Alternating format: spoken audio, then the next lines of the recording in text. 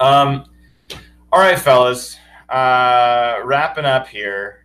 Any closing thoughts you've got or topics you want to bring up before we bring this baby to a close? The Seahawks are going 3-0 over the next 3 weeks. And Wow. in 3 weeks, the Seahawks will be 7-3. Good math, Evan. That was like I quick. know. I was a math major. I'm just kidding. I wasn't a math major. But we are going 7-3. I'm serious. I'm gonna Hot go, take. Will, how about you? I'm gonna go 2-2 over the next 4, and I'll be pretty damn happy if we're able to split. And we play four of the best teams in football over the next 4 weeks, and if we can win half of those, I'll be satisfied. You know what, Will?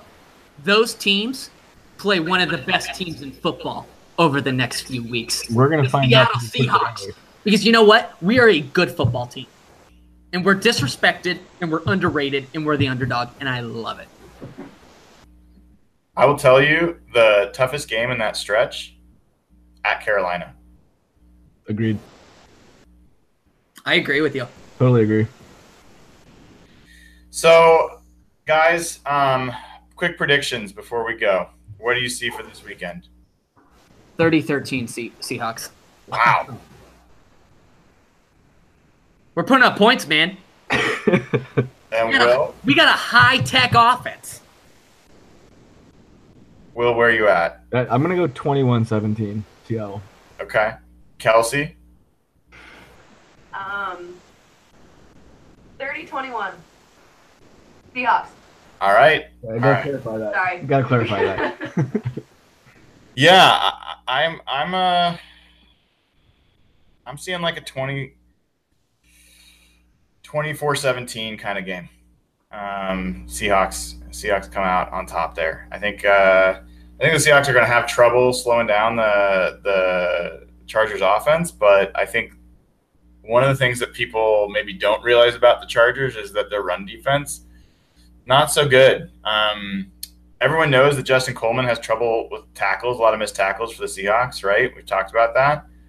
Well, he's got 6 missed tackles on the season, which is a lot. The Chargers have a linebacker, Denzel Perryman, who's got 9 missed tackles.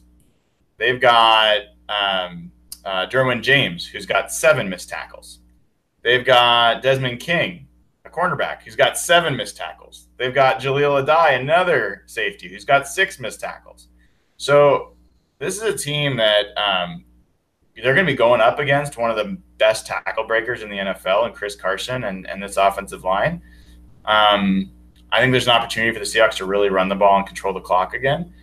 And I'm telling you, the guy to watch out for is going to be David Moore in this game. If they get David Moore one-on-one with Trevor Williams, cornerback for the Chargers, watch out. Trevor Williams has been thrown at 29 times this season.